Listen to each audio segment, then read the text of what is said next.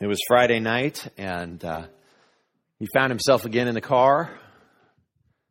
He was driving to the place that he knew he shouldn't be heading, but he was going anyways. And he was sure to make sure that nobody who knew him saw him. And he drove purposefully for a while, and then as he got closer, started to have that inward struggle. That struggle of, should I? Am I really? Am I heading there for sure? And he found himself going in circles around the spot. The place he'd been to so many times. The familiar ground. And he knew what he would feel if he went through with it. He would feel self-loathing. He would be angry with himself. He would wonder, why did I do that again? And in spite of all that, he did it again. It doesn't matter what the it is. It doesn't matter who it is. But my guess is all of us have done that. Been that person. We've all been there where we have struggled with a behavior that we just can't seem to rid ourselves of. We've all done that, where we keep going back.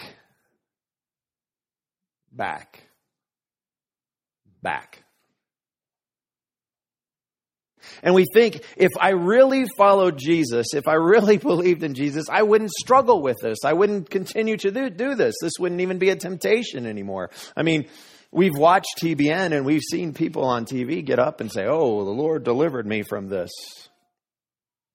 30 years, 40 years of addiction, of repeated sin in my life. And we think God hasn't done that for me. And we wrestle with, why do we keep going back to the hog trough? Why do we keep returning to our sin? Why can't we just beat this thing? Anybody been there? You know, the old word for it is besetting sin. Those sins, that signature sin is kind of the new terminology for it. That signature sin, that's just your signature. It's that sin that you just wrestle and struggle with. Perhaps it's addiction. Perhaps it's gossip. Perhaps it's greed. Perhaps it's lust. Perhaps it's self-righteousness. But whatever it is, my guess is that every single one of us, actually it's beyond a guess, I know every single one of us has a besetting sin, has a signature sin. And if you're like me, you've wrestled with it, you've struggled with it, you've prayed about it, you've tried, you've read a book, you've talked to somebody, you've done things to try to offset this. And then you read a book like Romans, chapter 7. And you read about a man named Paul. And you read about Paul who killed people. It wasn't really his besetting sin. I don't think that's what he was struggling with in Romans 7. But he would go and he would kill Christians. He didn't like them. He thought they were wrong. Aren't you glad that doesn't happen in our country anymore? When you disagree with somebody? Paul killed Christians, and on his way to Damascus, God showed up. God knocked him off his donkey and onto his other donkey.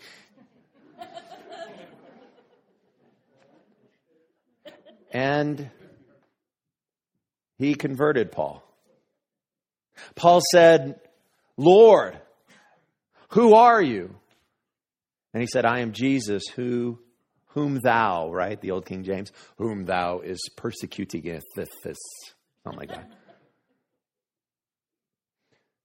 And Paul at that moment gave his life to Christ. And a lot of things changed about Paul. In fact, one was his name. When that happened, his name was Saul, and Jesus gave him a new name, Paul. But it appears not everything changed about Paul, because in Romans 7, we read that he says, the thing that I hate to do, I keep on doing. And don't you wish you would have said what it was?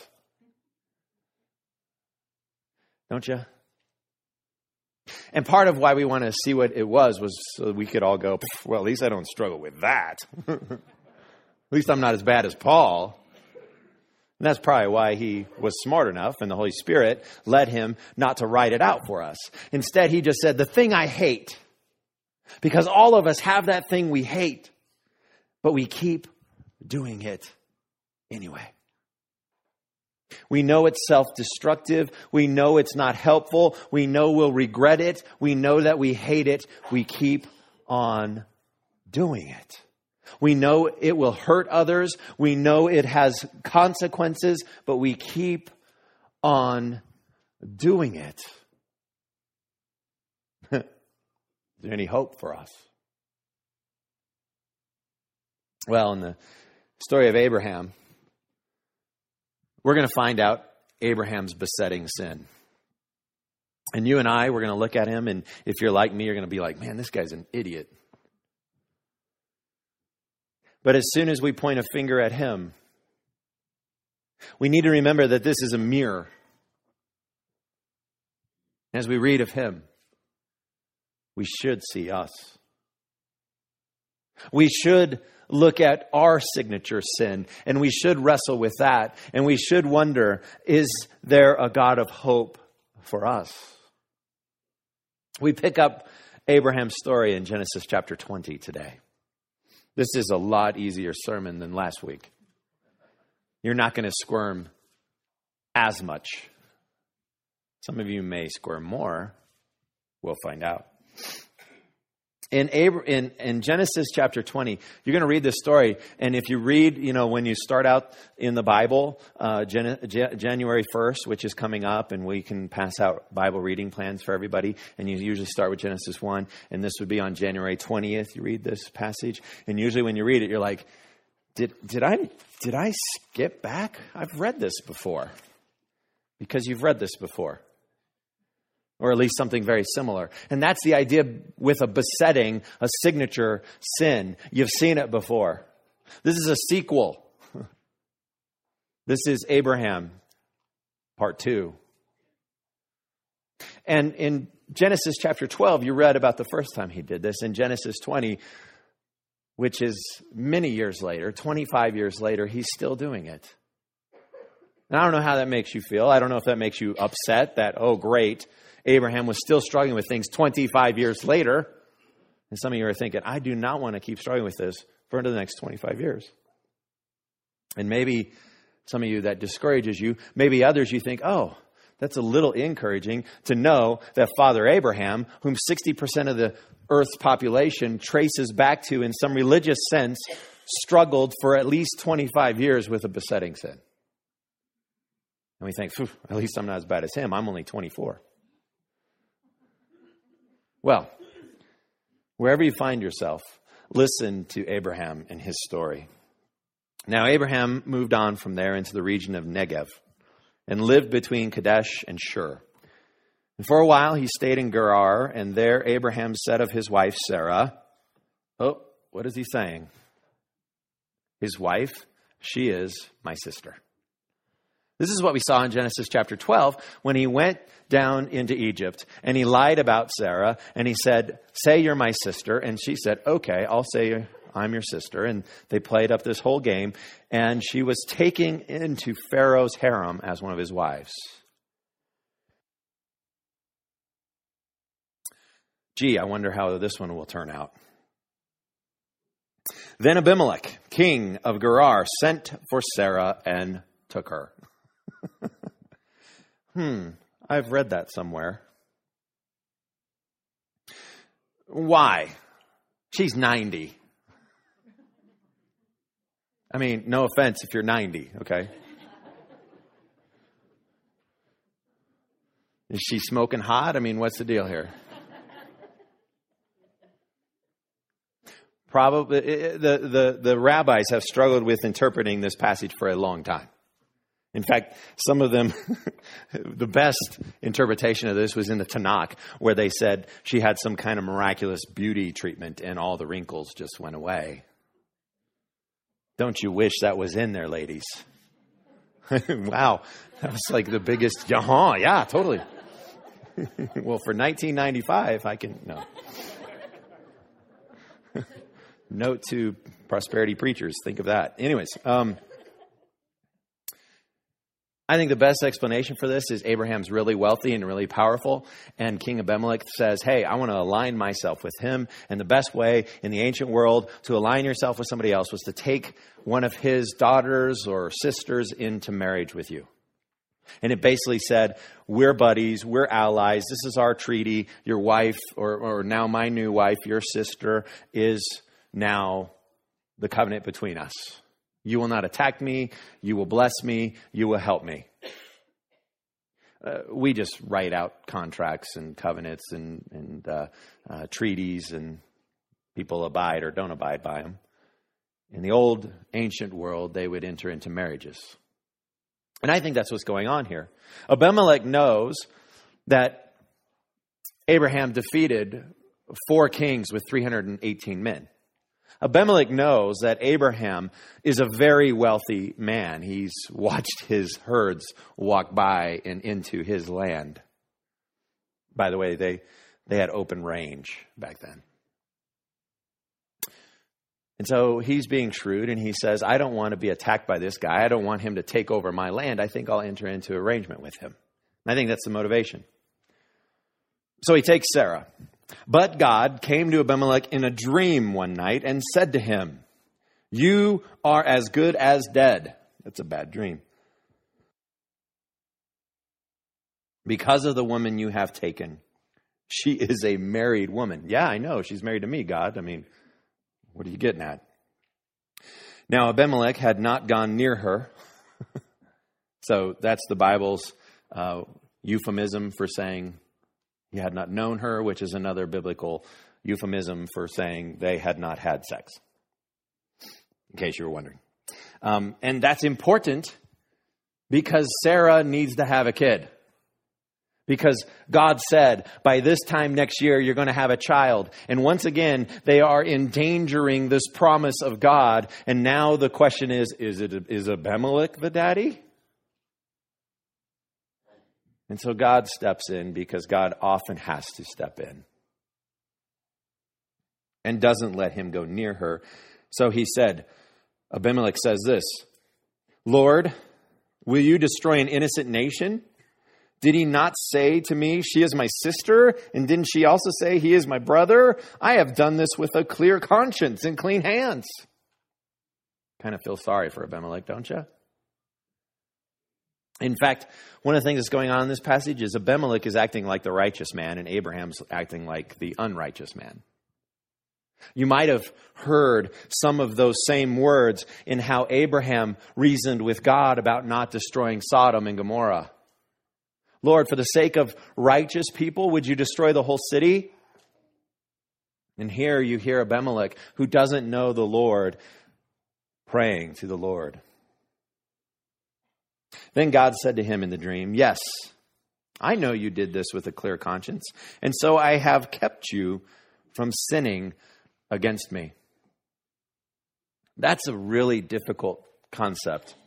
Not that God kept him from sinning, but the fact that we could have a clear conscience and do sin. That flies in the face of our culture. We often think that sin is those things that you just know you did wrong. And so you feel bad about it, or other people feel bad about it. And more in our culture, it seems that people are sinning with a clear conscience. In fact, we talked a little bit about that last week. And just because you have a clear conscience does not mean that your behavior, your actions are not in fact sin against the Lord. Well, we have it right here in Genesis 20. You read this on January 20th, 2013. I just reminded you. You can be sinning and not feel guilt. You can be sinning and feel like you have a clear conscience before the Lord. Well, that was a little rabbit trail.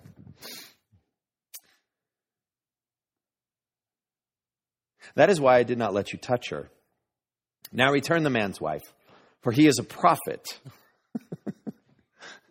That's God talking about Abraham. He is a prophet. He's a bad prophet, but he's a prophet. He's slow, he's stupid, he keeps doing the same thing, but he's a prophet. He is a prophet. And he will pray for you, and you will live. But if you do not return her, you may be sure that you and all who belong to you will die. I mean, that's probably how it happened. When you read that, do you just kind of read it and go, oh, that's interesting? Or do you kind of add sound effects? I like to add sound effects. I like to think God's messing with people. This is a dream. Or you will, in the special effects, and die.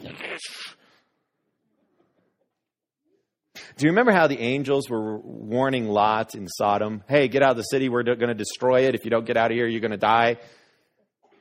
Get out now, middle of the night. And what does Lot do? Sleeps on it. The next morning, by midday, he made his way out of there. What does Abimelech do? And by the way, these are all intentional. You know that? These are all intentional word choices and time frames. Abimelech, it says, early the next morning. Early. I bet he didn't go back to sleep. Or I will die. Or I will die. I got to do something. I have got to get her back. Somebody find Abraham. Let's get some donkeys, camels. Somebody go out and get that guy. Get him here. I am done with this. Let's move on. Early the next morning, Abimelech summoned all his officials, and when he told them all that had happened, they were very much afraid. Remember that phrase. They were very much afraid. Kind of unlike Lot's reaction. Yeah, I know you're going to destroy the city. Let's sleep on it. They were very much afraid. Then Abimelech called Abraham in and said, how do you think he said this? What have you done to us? Do you think it was kind of nonchalant? What have you done to us? I think he said, what have you done to us? Right? I mean, it's not in there, but I think it's in there. You know what I'm saying? Like if the Bible could yell at you, that might be one of the places it's yelling. What have you done to us? What have you, how have I wronged you that you have brought such great guilt upon me and my kingdom? Our behaviors and our actions have consequences for others. Abraham's getting called out here. He's gone to the principal's office. What have I done? You have done things to me that should never be done. Here's a pagan king who knows that this should have never been done to anybody. And the prophet of God, hey, tell him you're my sister. Let's play that whole game again. And Abimelech asked Abraham. I find myself asking my kids this question too. And I bet you God asked me this question regularly too. What was your reason for doing this? You think Abraham has a good reason? Let's read and find out. Abraham replied, I said to myself, there is surely no fear of God in this place, and they will kill me because of my wife. Okay, did you see the repetition of the idea? There is surely no fear of God in this place. But when Abimelech told the officials what God had told him in the dream, they were all afraid. Abraham's a bonehead. That's the short version of this story. Okay? And by the way, this is a mirror. And Steve is looking into it. And so are you. Moral of the story, Steve's a bonehead. Great. Let's keep reading, see if there's hope for boneheads. Besides, she really is my sister. And she is. Okay? He explains it to us. And this is troubling to us in our culture. And it's actually later on in the Old Testament, this is not allowed. The daughter of my father, though not of my mother. And she became my wife. And when God had made me wander from my father's household, I said to her, this is how you can show your love to me. Everywhere we go, say of me, he is my brother. Lame excuse, don't you think? And here's kind of the first point. Oh, we've had a bunch of points. Well, here's the first point that I meant to make. Half-truths designed to deceive are still lies. It's true that she is his sister. It's true. But half-truths that are designed to deceive are still lies. That hurts, doesn't it? Doesn't it? Dramatic coughing pause there. Man. Yeah, we know when we're being deceptive. We know when we are leveraging half-truths or truth to our advantage to deceive others. We know when we're doing it. Abraham knew he was doing this. He was doing it to save his own neck. And in so doing, he was demonstrating he didn't have any faith in God. He doubted God still after God has repeatedly appeared to him and said, I will make you into a mighty nation. I will give you a son by Sarah. Abraham still doubts. And all of us go, what a bonehead. God appeared to him. If God would appear to me and tell me what to do, I'm pretty sure I'd believe it. If God would show up to me in a dream, I'm pretty sure I would get it right the first time. There would be no doubt. There would be no ambiguity. I would do the right thing, right? Is that where you are?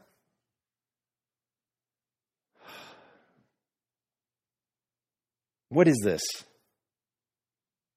The Word of God. Abraham is at the very beginning of the book. He didn't have this thing. You and I have this thing. My guess is, if you're like your typical American household, you have 4 or 5 of these things lying around in your home in different versions, different translations. And sometimes you get it out and you read it. If I would just hear from the Lord, I wouldn't doubt. I wouldn't be afraid. I would trust. I would do it right. And then we think, well, this just isn't good enough. It's boring. Number one, you have to read it. That's difficult. It's hard. It's difficult to understand. If he'd just show up in a dream. You know, every single time he shows up in a dream in the Bible, it's usually not a good thing. Just FYI. So, Abraham gives the lame excuse. Abimelech doesn't even respond to it. I think he's like, you know, the teacher who has heard the excuse, my dog ate my homework. And instead of arguing with the child, just, you know, get out of here. Abimelech doesn't even bother. He says, Abimelech brought sheep and cattle and male and female slaves and gave them to Abraham. And he returned Sarah, his wife, to him. And Abimelech said, my land is before you. Live wherever you like. And to Sarah, he said, I'm giving your brother 1,000 shekels of silver. That's a lot of shekels. This is to cover the offense. By the way, in my Bible, it says 25 pounds of silver. That's a lot of silver. This is to cover the offense against you before all who are with you. You are completely vindicated. Then Abraham prayed to God, and God did not hear him because Abraham was a bonehead. Oh, sorry, I was seeing my mirror in there. Isn't that how we think sometimes? Isn't that how we process our relationship with God sometimes? And Abraham prayed to God, and God healed Abimelech, his wife, and his female slaves so they could have children again. For the Lord had kept all the women in Abimelech's household from conceiving because of Abraham's wife, Sarah.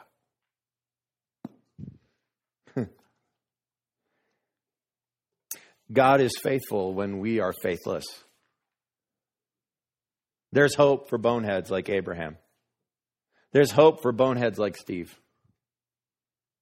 There's hope for boneheads. That should be a bumper sticker someplace. God is faithful when we are faithless.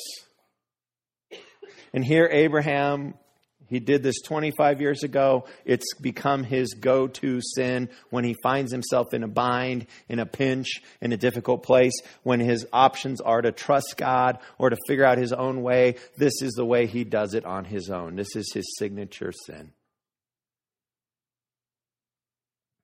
Sadly, do you know that signature sins have consequences? I mean, I wish I could just point this rosy, beautiful picture for you that, and then they all lived happily ever after, and there was butterflies and unicorns and a rainbow, and Shrek music played and donkey danced. And I wish the story went that way, but if you've read through Genesis, you know how the story goes. You see, Abraham has a son named Isaac. It happens in the next chapter. Don't read ahead. He has a son named Isaac. And you know what Isaac does? Isaac lies to some strangers.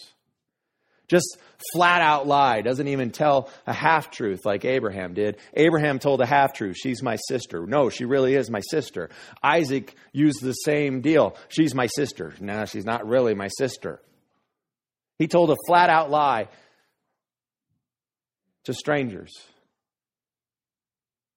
And then Isaac had two sons, and their names were Esau and Jacob.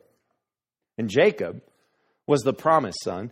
Jacob was the younger son, but it was the one that the promises for Israel were going to be realized through. And Jacob, his very name means deceiver. And Jacob,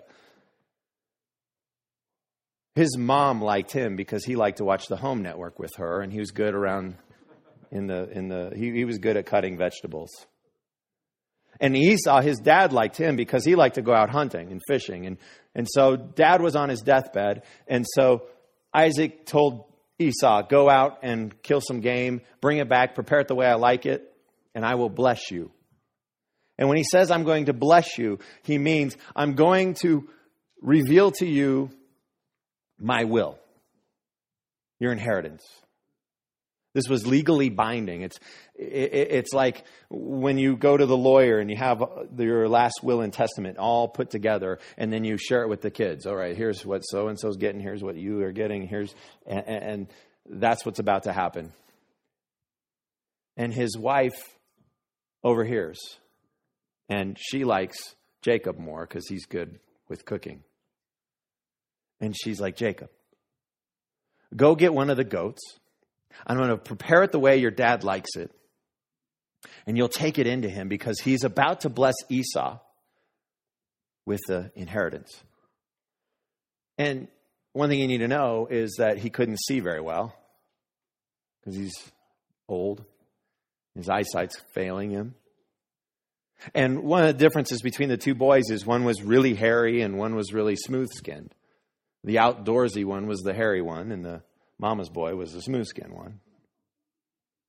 And so he says, Mom, what am I going to do if he touches me?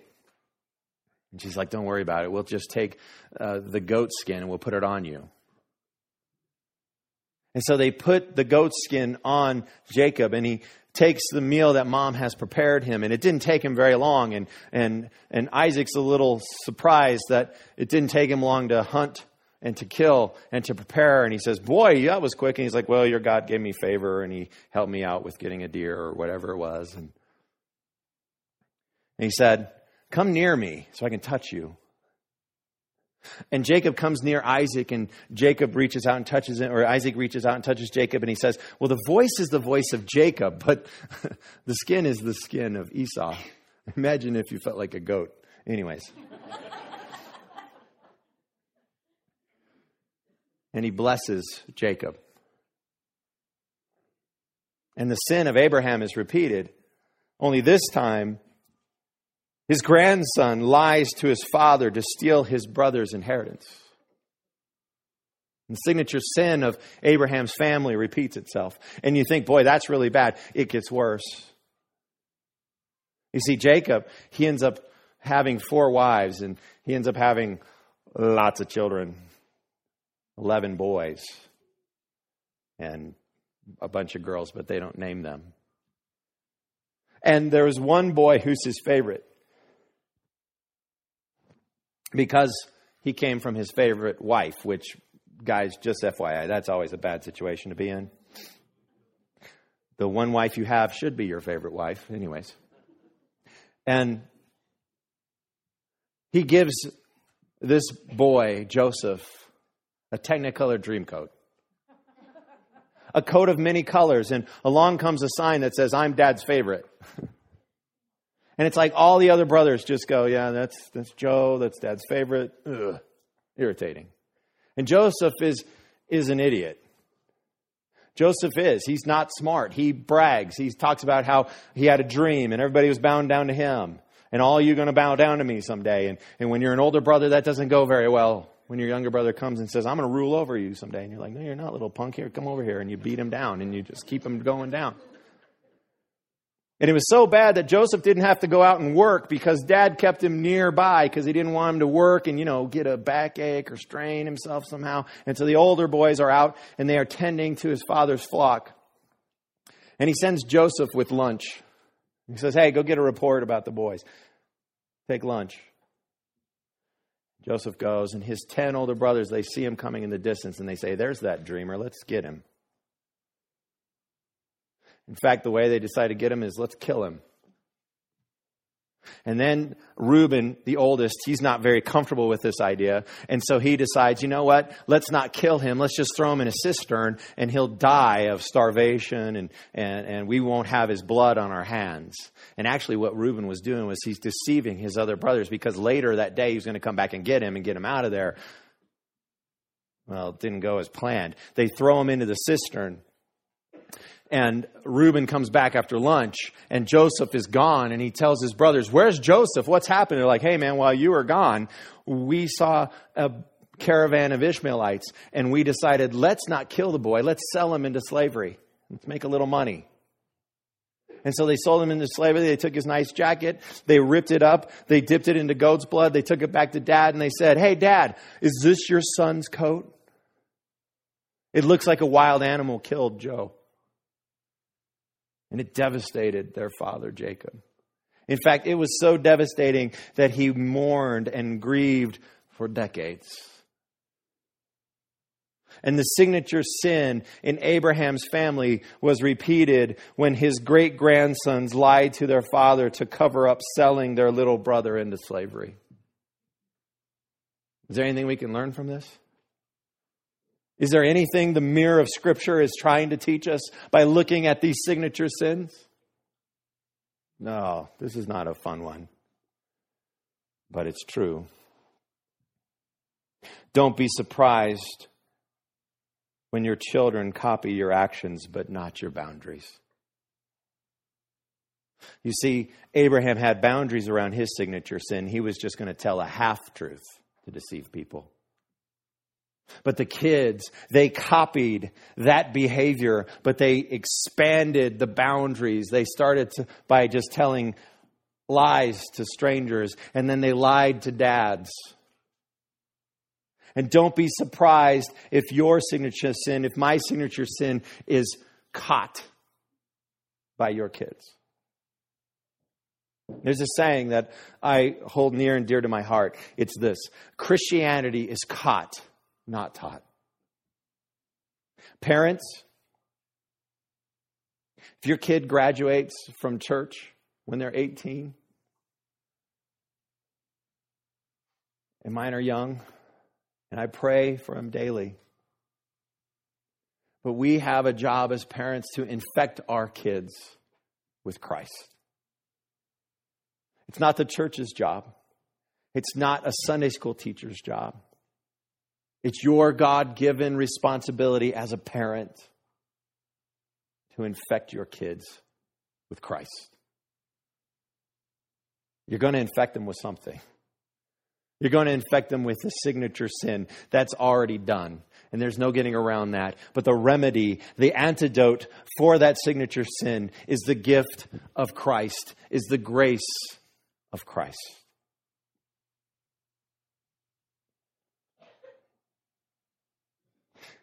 Here's the good news. God draws straight lines with crooked sticks. I'm a crooked stick. Abraham was a crooked stick. His whole family lineage was a bunch of crooked sticks. But God drew a straight line. Because when you read about Father Abraham in the New Testament, they don't busy themselves with these stories and his failures. They just say, Father Abraham had many sons. He was a man of great faith. And they're not trying to whitewash it. You can go and read it in the Old Testament. They know that. They're not trying to whitewash it. What they are saying is the blood of Christ, the death of Christ, took that crooked stick and drew a straight line. And if you read this story of Abraham and you see in yourself a signature sin, you see yourself a crooked, depraved, broken person, there's hope for you. If you see in your kids that they are crooked and bent the same way you are, there's hope for them. If you see in your family line, looking back to your father and your grandfather and your great-grandfather, your mother, your grandmother and your great-grandmother, and you see that signature sin playing over and over and over again in your family, there's hope for you. Because there's one. There's one who wasn't a crooked stick. There's one whose father was perfect. There's one who didn't have this innate, inborn nature of self-destruction. And that person is Jesus Christ. And the person, Jesus Christ, came and he lived a perfect life. And that is never emphasized nearly enough by theologians or by us Christians. That Jesus never had to say, I'm sorry. Jesus never had to say, I messed up. Please forgive me. Jesus never sinned. He lived a perfect life. And he died on the cross for our sins. And that's where the hope for us lies. That's where the hope for Abraham lied. It's amazing God claimed him in this story. After Abraham kept falling into the same signature sin again and again and again and again and again. And you see where that leads to that young man or that young woman or that old man or that old woman in that car going to that spot, driving around every single time they go. God still says, you're mine. In spite of your faithlessness, I will prove myself faithful.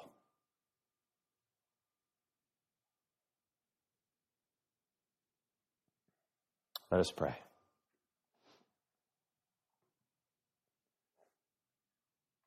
Heavenly Father, thank you for your word. Forgive us when we do not trust you, live by it, listen to it. Forgive us when we give in to our signature sins and we find ourselves once again in that place we hate and don't want to be. But thank you more than that, that you still claim us as your own. That there is forgiveness at the cross of Christ. And thank you that in spite of ourselves, you still want to know us and love us and use us for your glory and your kingdom. Father, help us to trust, to know you better. Now may the Lord bless you and keep you. May the Lord make his face shine upon you and be gracious to you. May the Lord turn his face toward you and be gracious to you. He always is. May you know that when you are faithless, he is faithful. Amen.